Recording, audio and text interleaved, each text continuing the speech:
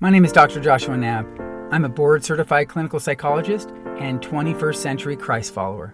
Early in life, I experienced overwhelming psychological suffering, which led me down a path of wandering away from the Christian faith in my adolescent years, reminiscent of the lost son in Luke's Gospel, returning to my Christian heritage in my early 20s, my own psychotherapy in my mid-20s, and ultimately a life committed to understanding and pursuing psychological and spiritual health as I now head into the middle years of my life.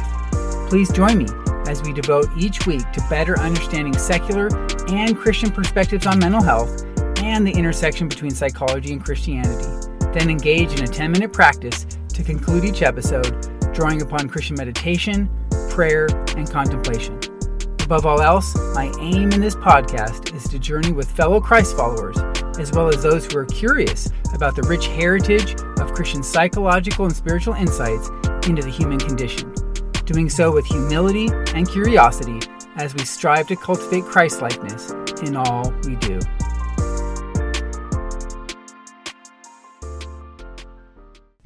Hi, this is Dr. Joshua Knapp, and welcome to the 23rd episode of The Christian Psychologist. In this episode, I'd like to talk about a topic that may have an impact on psychological and spiritual functioning more than any other topic in the 21st century, yet often flies under the radar of awareness, so to speak.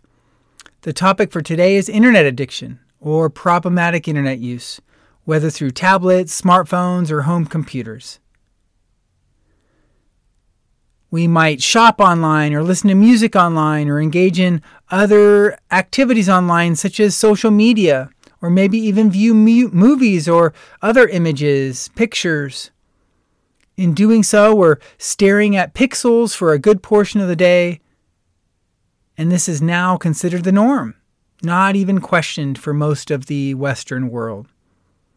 But today I'd like to question, is staring at a computer screen optimal Christian living for 21st century Christ followers? And what might be an alternative? So to get us started today, I think a few questions are important to consider. What are the ways in which we use the internet in the 21st century? Which ways are most popular and why?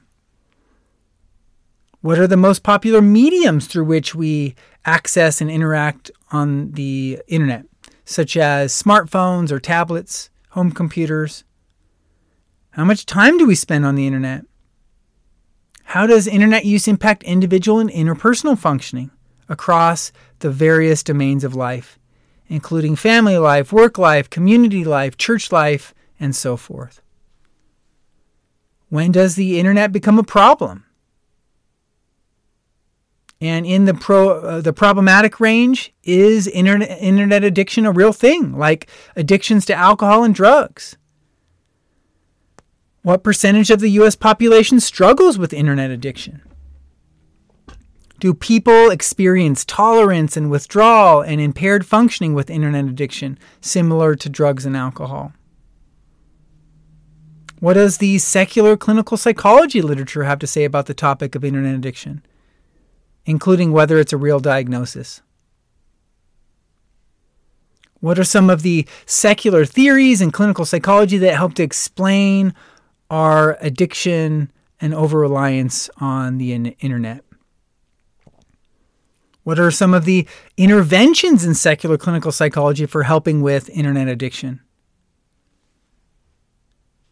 Turning to Scripture, what does the Bible say, if anything, on the topic of addiction, given there is no mention, for obvious reasons, of internet use in the Bible? How might 21st century Christ followers make sense of internet addiction, including its impact on relational, spiritual, and social functioning, our relationships with God and others? And what are some of the ways we can draw from insights from classic Christian spiritual writings on the use of the internet in order to pivot from internet addiction, or maybe just overly using the internet, to more authentic Christian living with God and others? So really, ultimately, how can we discern what God's will is for 21st century Christ followers, given so much time is spent staring at pixels on a computer screen? whether through a smartphone or tablet or other contemporary device that seemingly makes life easier, but can rob us of being fully present in the here and now and having an unmediated experience of direct contact with God and His creation. So before turning to a short story, then a secular understanding of internet addiction from the psychology literature, I'd like to offer a few opening quotes.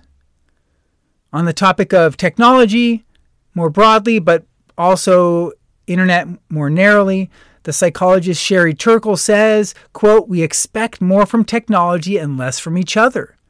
We create technology to provide the illusion of companionship without the demands of friendship."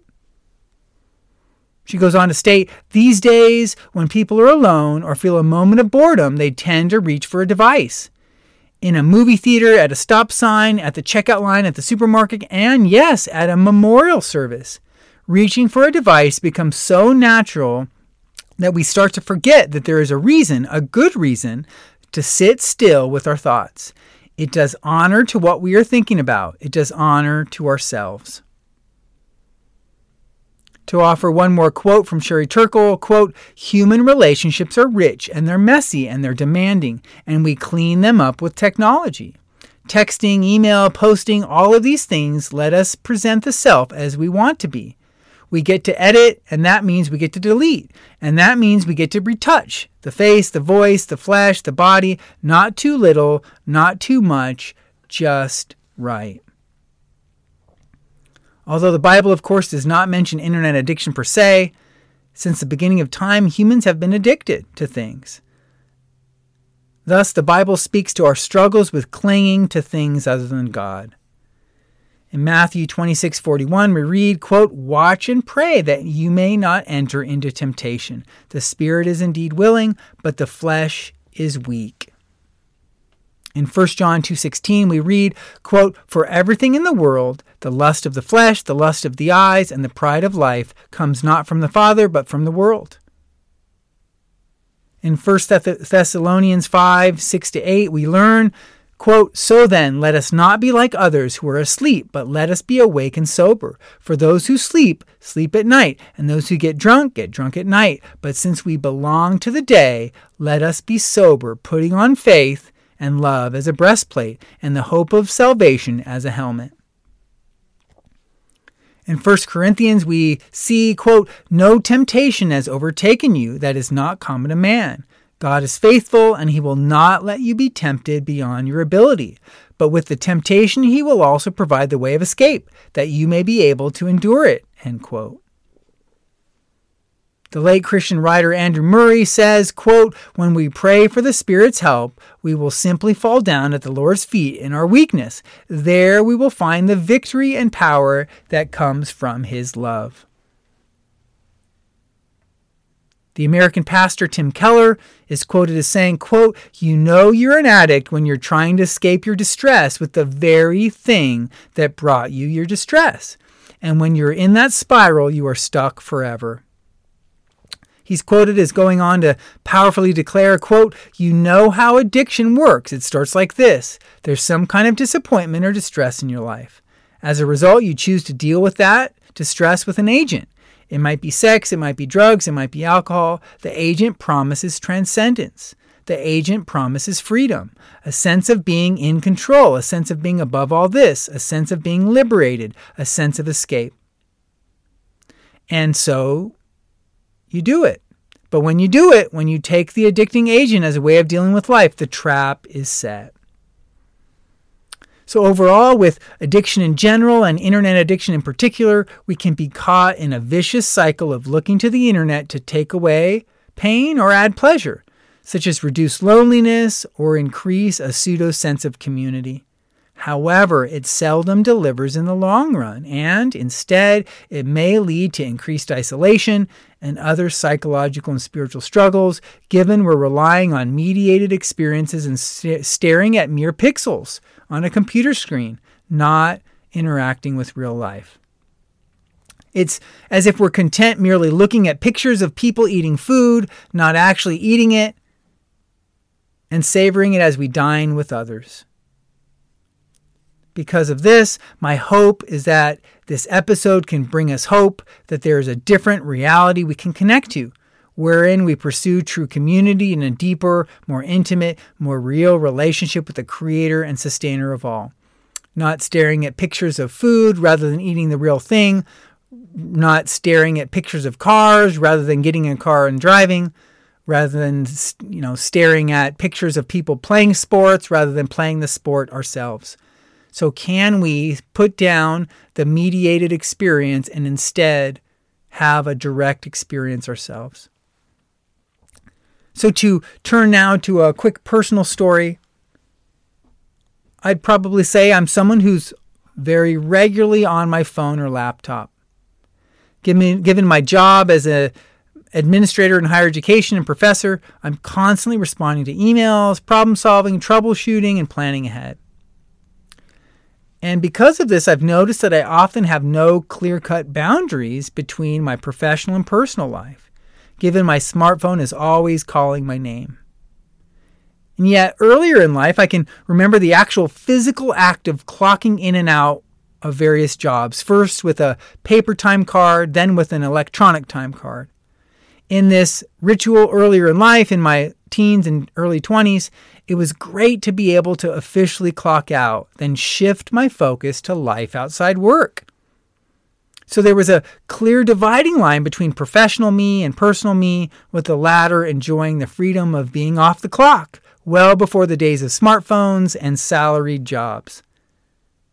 After work hours, I could devote my attention to other things in life without feeling tethered to emails or other nagging tasks 24 hours a day. I also didn't have access to work activities, given they were mostly sitting in a pile of papers at my office, at my cubicle, or wherever I worked.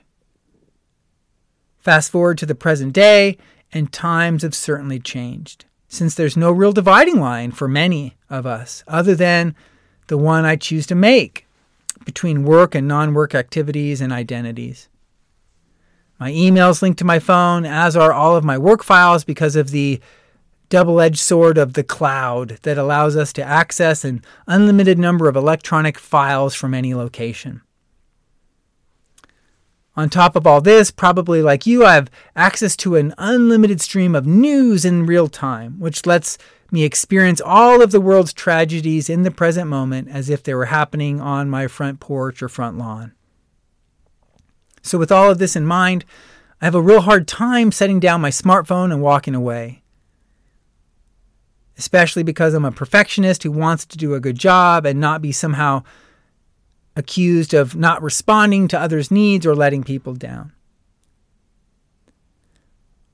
However, with this struggle, I find that I can't be the husband, father, friend, neighbor, church member, and ultimately Christ follower I'd like to be, because I'm always glued to my phone or tablet. Constantly, I'm staring down at my phone when I should be making eye contact with my wife and kids, entering and staying in their world, and taking a look around to see the world like they see it. It's an honor to be able to do so, and many times I miss out on this privilege.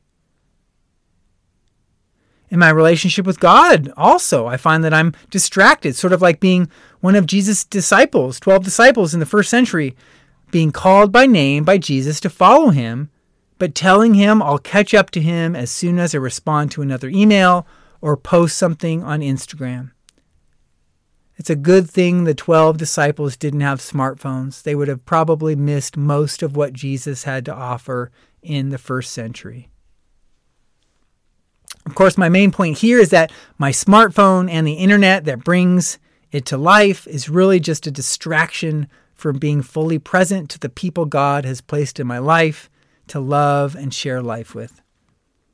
So for me, it's near impossible to have my phone with me and not check it. Because of this reality, I'm increasingly engaged in technology fasts now, going off the grid for periods of time. Reminiscent of going camping in the wilderness with no internet to connect to, and instead trying to experience reality directly. Because I experienced childhood pre-internet in the 1980s, I had the privilege of doing so. I can remember a time when going outside, away from the house phone, away from my parents, meant that I was truly living in the present moment, without a phone to connect me to someone or something else. And I increasingly longed to return to the simplicity and innocence of those days. And to do so, I'm convinced more than ever that we need to unplug for periods of time to hear God's voice, to sit in silence with Him, with our thoughts, to enjoy what's in front of us, the relationships, the people, the tasks, the things that are in our immediate environment, not being pulled to some other location, some other tragedy, some other catastrophe unfolding in real time with the news cycle. So overall, an important question for us to consider as we get started is this: what might I be doing differently in this very moment if the internet and the smartphones that deliver the internet never existed? How would I be living life if there was no such thing as the internet to distract me from what's in front of me, to touch, taste, smell, see, and hear? Can I, for at least short periods of time, live life like the internet never existed, loving God and others with all of my undivided attention, fellowshipping with God, fellowshipping with others, both mind and heart working together in unison? So let's now turn to the secular clinical psychology literature for a better perspective on problematic internet use or internet addiction, and then try to unpack things from a biblical perspective. So since the early 90s, Western society has utilized the internet to meet a broad range of needs: information seeking, socializing, entertainment, and increasingly so. As the use of the internet has grown, researchers have started to identify an extreme form of internet use, commonly referred to as either problematic internet use or internet addiction. In the U.S., the prevalence of internet addiction has maybe ranged from about 2% to 8% or even higher. One recent review of a wide variety of studies published from the mid-90s to 2018 found that the prevalence of internet addiction across 31 nations is about 7%. So this, of course, does not include people who have some problems but don't meet the full criteria for internet addiction. So as people spend time online, they do so for a wide variety of reasons. So a wide variety of needs can seemingly be met: music, movies, television, gaming, shopping, social media, pornography. But when does internet use become an addiction? We're increasingly recognizing that internet addiction can mirror other types of addictions, such as with drugs, alcohol, food. There's a dopamine involved. And so from the perspective of the brain, it can look a lot like other kinds of addictions. And then also psychologically. So we might engage in excessive use with an unawareness of time and basic needs. We might engage in or struggle with withdrawal symptoms, so anger, depression, or anxiety if unable to use the internet. So if we forget our smartphone at home, for example, when we go out on the road. Tolerance, in increasingly seeking time online, buying higher quality, computer software or equipment, getting the newest smartphone, and then negative consequences. We might end up hiding our internet activity, arguing, struggling to complete work or school tasks, and isolating ourselves socially instead of engaging with other people. According to the Problematic Internet Use Questionnaire, which is used to research internet addiction, people may become addicted to the internet when they end up obsessing with being online, neglecting other responsibilities in daily life, and having a hard time controlling their internet use. One of the biggest problems with interacting online and internet use, especially when we socialize, is that we may end up acting differently. So there can be an online disinhibition effect We communicate and behave differently online than we might in the real world. So this creates two separate lives and two separate selves. We might have the idea that you don't know me and can't see me. We might not feel like we have consequences online. We can just close the application, or we maybe live out some sort of fantasy world that we would not in the real world. We don't have the same kinds of hierarchies. We maybe see ourselves as equals. There's this sense of de-individualization. We believe we're anonymous and engaging in, as a result, behaviors that we would not otherwise engage in. So developing unhealthy patterns of relating to other people that we would never do so in the real world. There are a few models to make sense of this. One is called the ACE model, ACE. With the internet, there's accessibility, convenience, and escape. Or the AAA model, there's accessibility, anonymity, and affordability. Easy access with our smartphones. We're anonymous oftentimes online, and access to all kinds of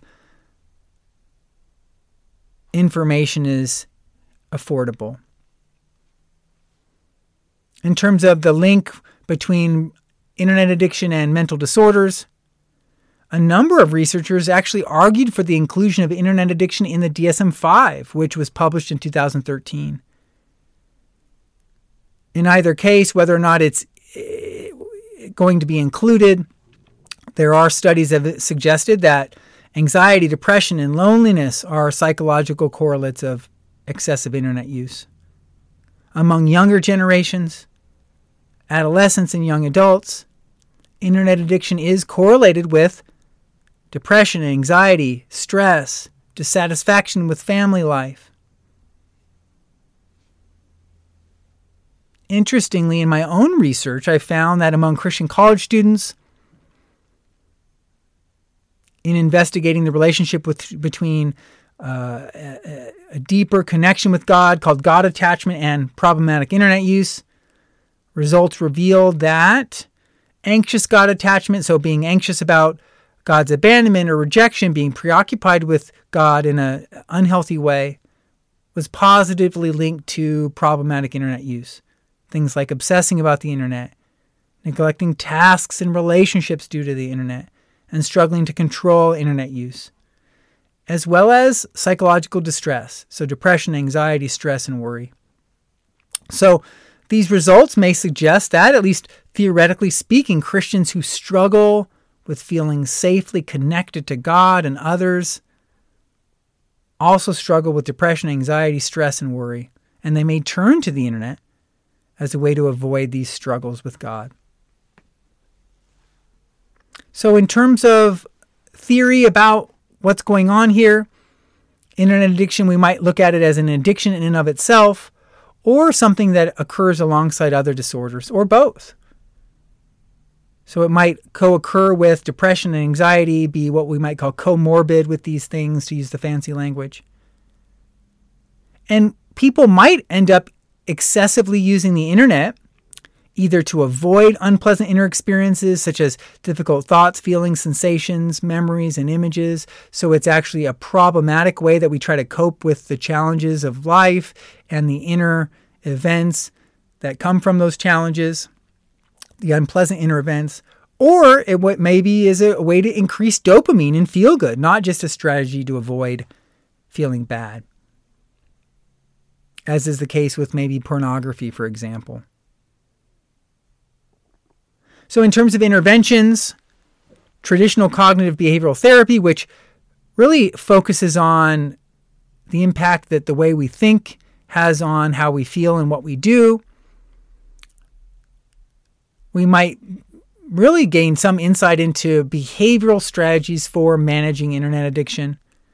So, for example, focusing on time management, monitoring the amount of time we spend online, engaging in healthier coping skills instead of turning to the internet to avoid and manage the stressors of life, replacing internet use with hobbies, going outside, doing other things, physical activity, maybe even practicing the opposite behavior. So when I want to avoid and just go online and get lost in my smartphone. I instead go to the party, even with the social anxiety. So I do the opposite of what my initial motivation is to do.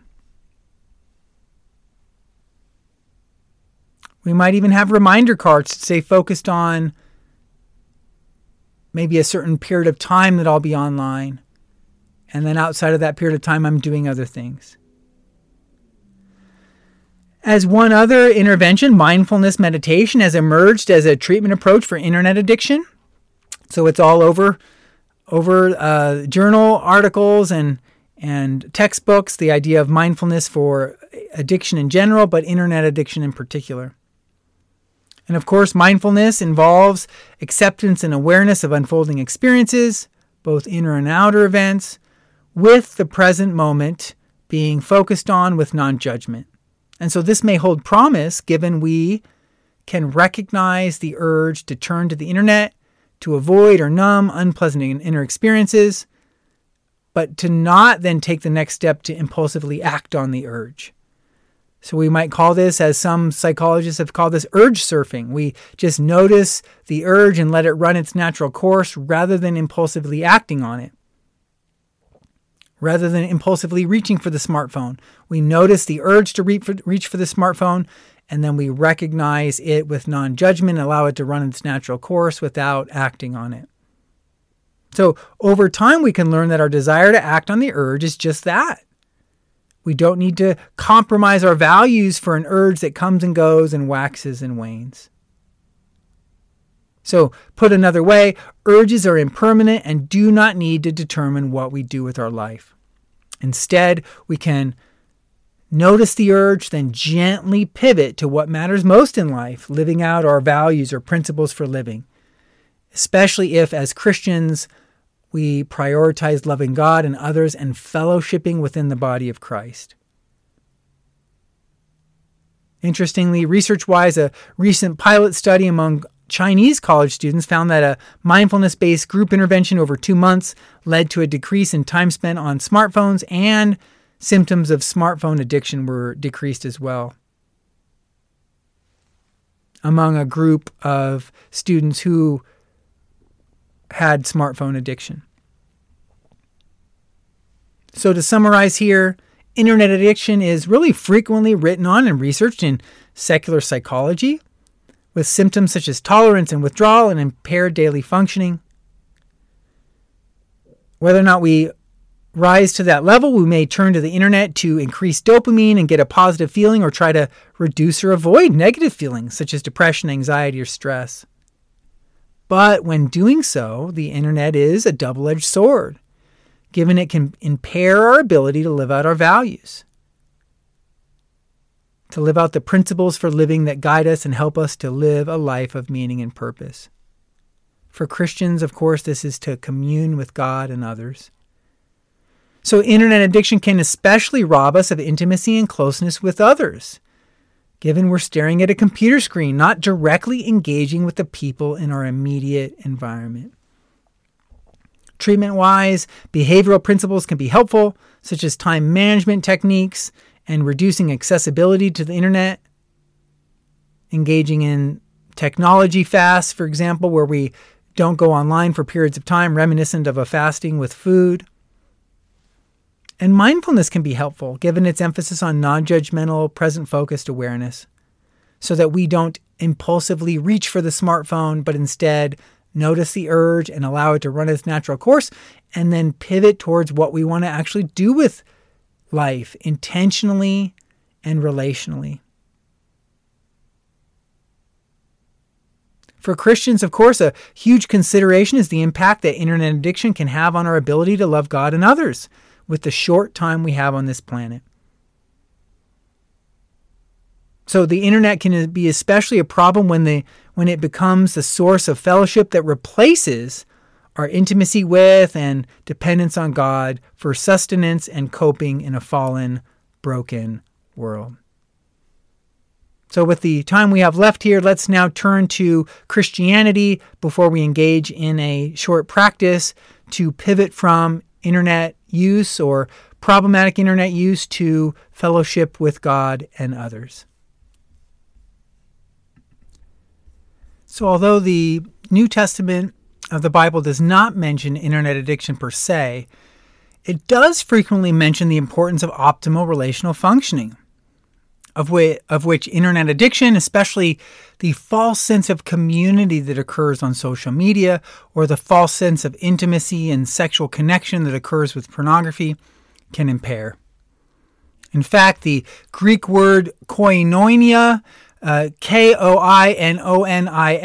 is used for fellowship, translated as fellowship with God and others 18 times in the New Testament, meaning an association or partnership in classical Greek.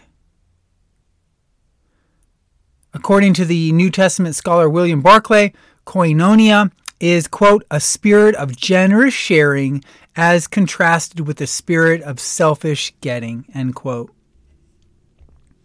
Continuing with Barclay's review of the word in New Testament words, it can mean a sharing of friendship, practical sharing with those less fortunate, partnership in the work of Christ, fellowship in the faith, fellowship in the Spirit, fellowship with Christ, and fellowship with God. Ultimately, it's a close and intimate relationship into which people enter. So the question becomes, does the internet provide this opportunity for Christ followers in the 21st century, allowing us to engage in, enter into, maintain close and intimate relationships with other people?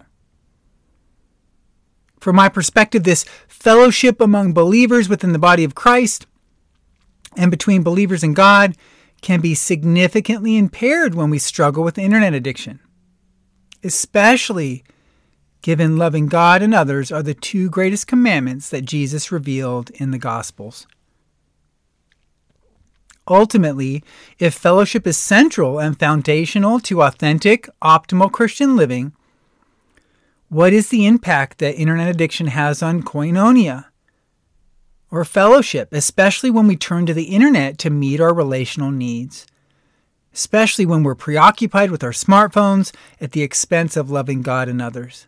And especially when we believe that we are in community online when we need to be walking with fellow believers in the real world, not staring at pixels on a screen from a device. Now, of course, there are many, many examples of ways that Christian communities can thrive as online environments are supplemental to in-person fellowshipping with believers. So I want to be clear here that I think online environments can absolutely supplement in-person fellowship. However, what happens for us as believers when our only or primary way that we engage with other people is online? Returning to the insights from the psychologist Sherry Turkle, social media gives us a false sense of connection, not true intimacy. So are we at times essentially turning to junk food, not food that's healthy for us and will sustain us?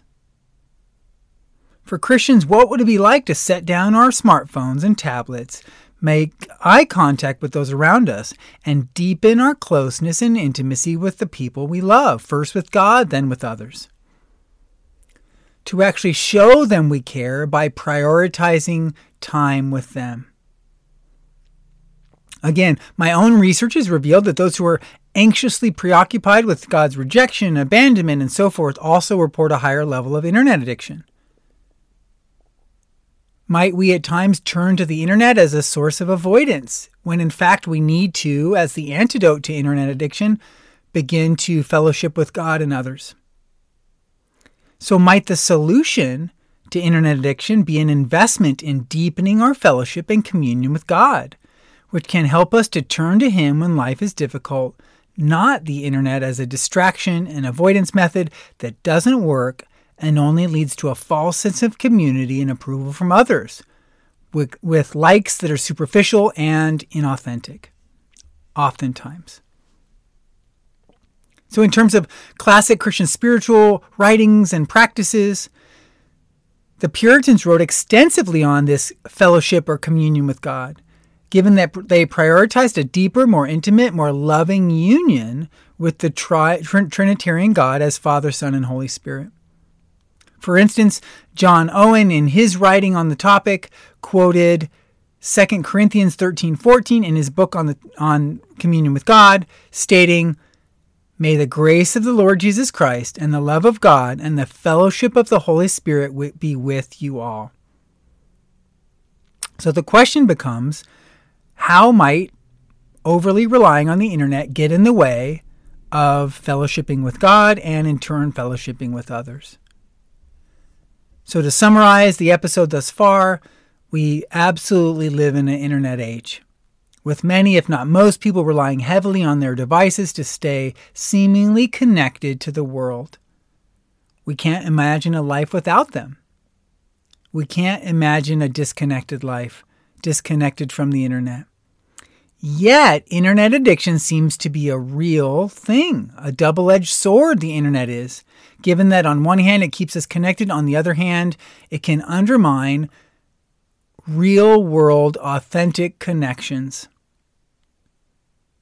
So a portion of the population ends up struggling to the point that functioning is impaired. For many others, the internet, including smartphones, tablets, and social media, can be a barrier to authentic relationships in the real world, choosing a pixelated life rather than the one that is actually unfolding in reality. Among Christians, we're called to love God and others in fellowship with God and others on this side of heaven. Since this is the case, we can move from preoccupations with online activity to real, authentic, loving relationships with people who are actually in our lives. I think that to do so, we can first cultivate a deeper relationship with God, a deeper fellowship with God by spending time in solitude and silence with Him as we read His Word and meditate on His Word, the Bible.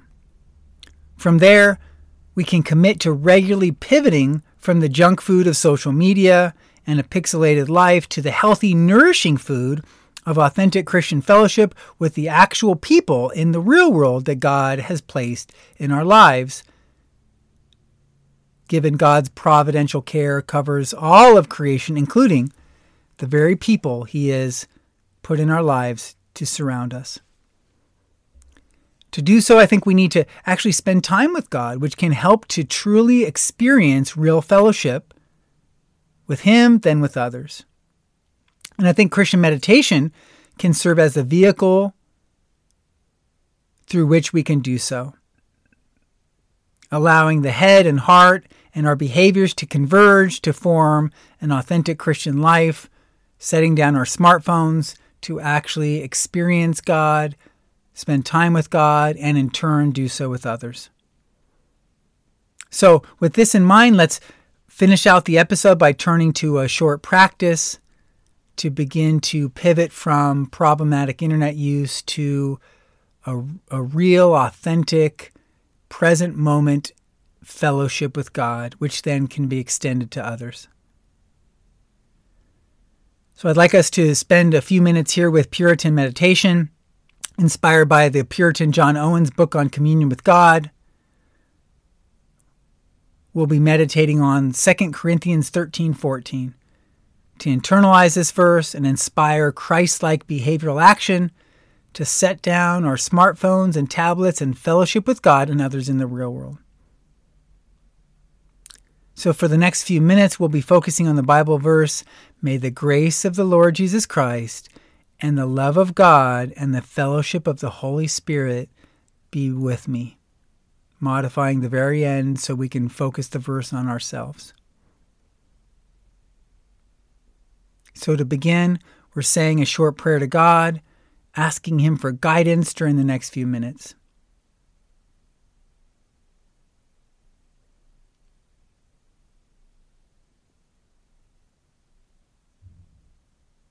Now we're simply noticing any urges we have to pick up our smartphone or tablet, or that we're missing out, or that we have to check our email or post to social media, We're just noticing these urges right here and right now, without doing anything with them.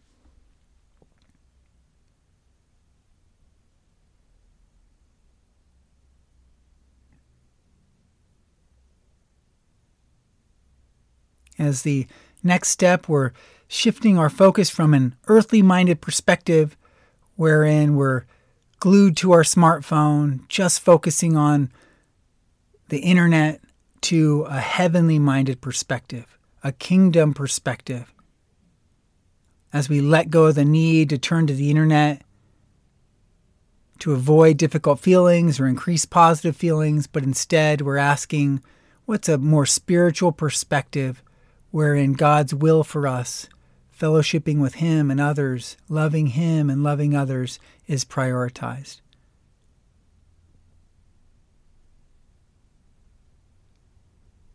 So we're gently shifting our focus from a earthly to heavenly minded perspective.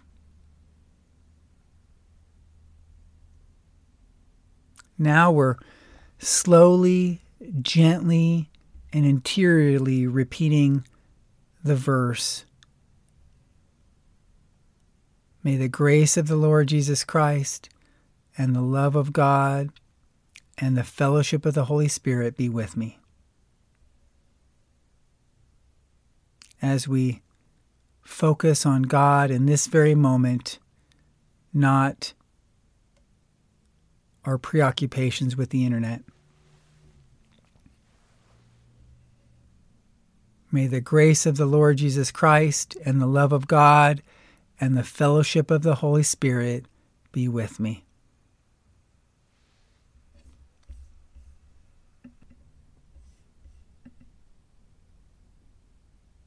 May the grace of the Lord Jesus Christ and the love of God and the fellowship of the Holy Spirit be with me. Again and again. Slowly, gently, and interiorly. May the grace of the Lord Jesus Christ and the love of God and the fellowship of the Holy Spirit be with me.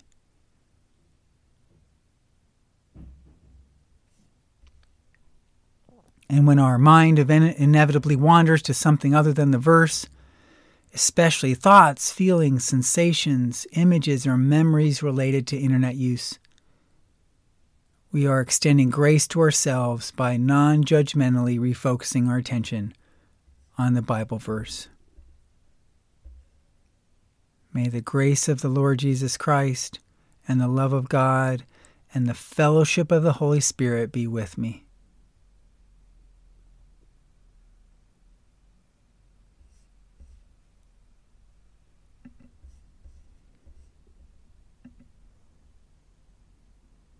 Now, begin to move from your head to your heart, focusing on how your heart feels as you consider God's grace, love, and fellowship right here and right now.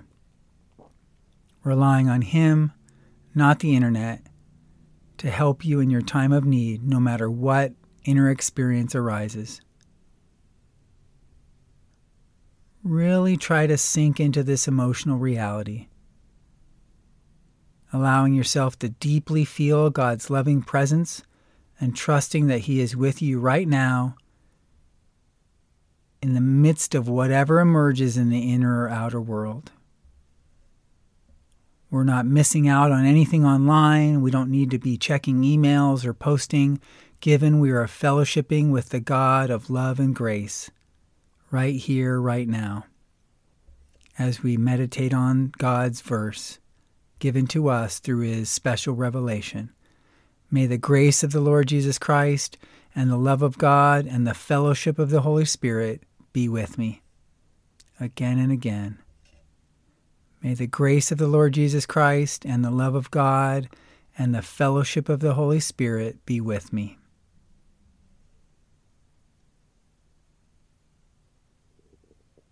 And as we conclude the meditation, we're making a commitment to act on this deeper awareness of God's fellowship in a Christ-like manner, rather than overly relying on the internet to avoid difficult inner experiences or increase positive ones.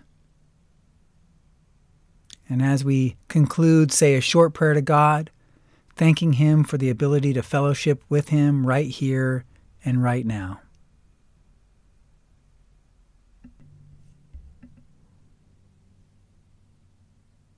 So to conclude this episode, internet addiction is especially problematic for Christians because it can rob us of the ability to love God and others and fellowship in close Christian communities. Unfortunately, we can end up turning to junk food, not nourishing food for psychological and spiritual health. We can end up staring at pixels instead of being in face-to-face real relationships with real people as we fellowship with them.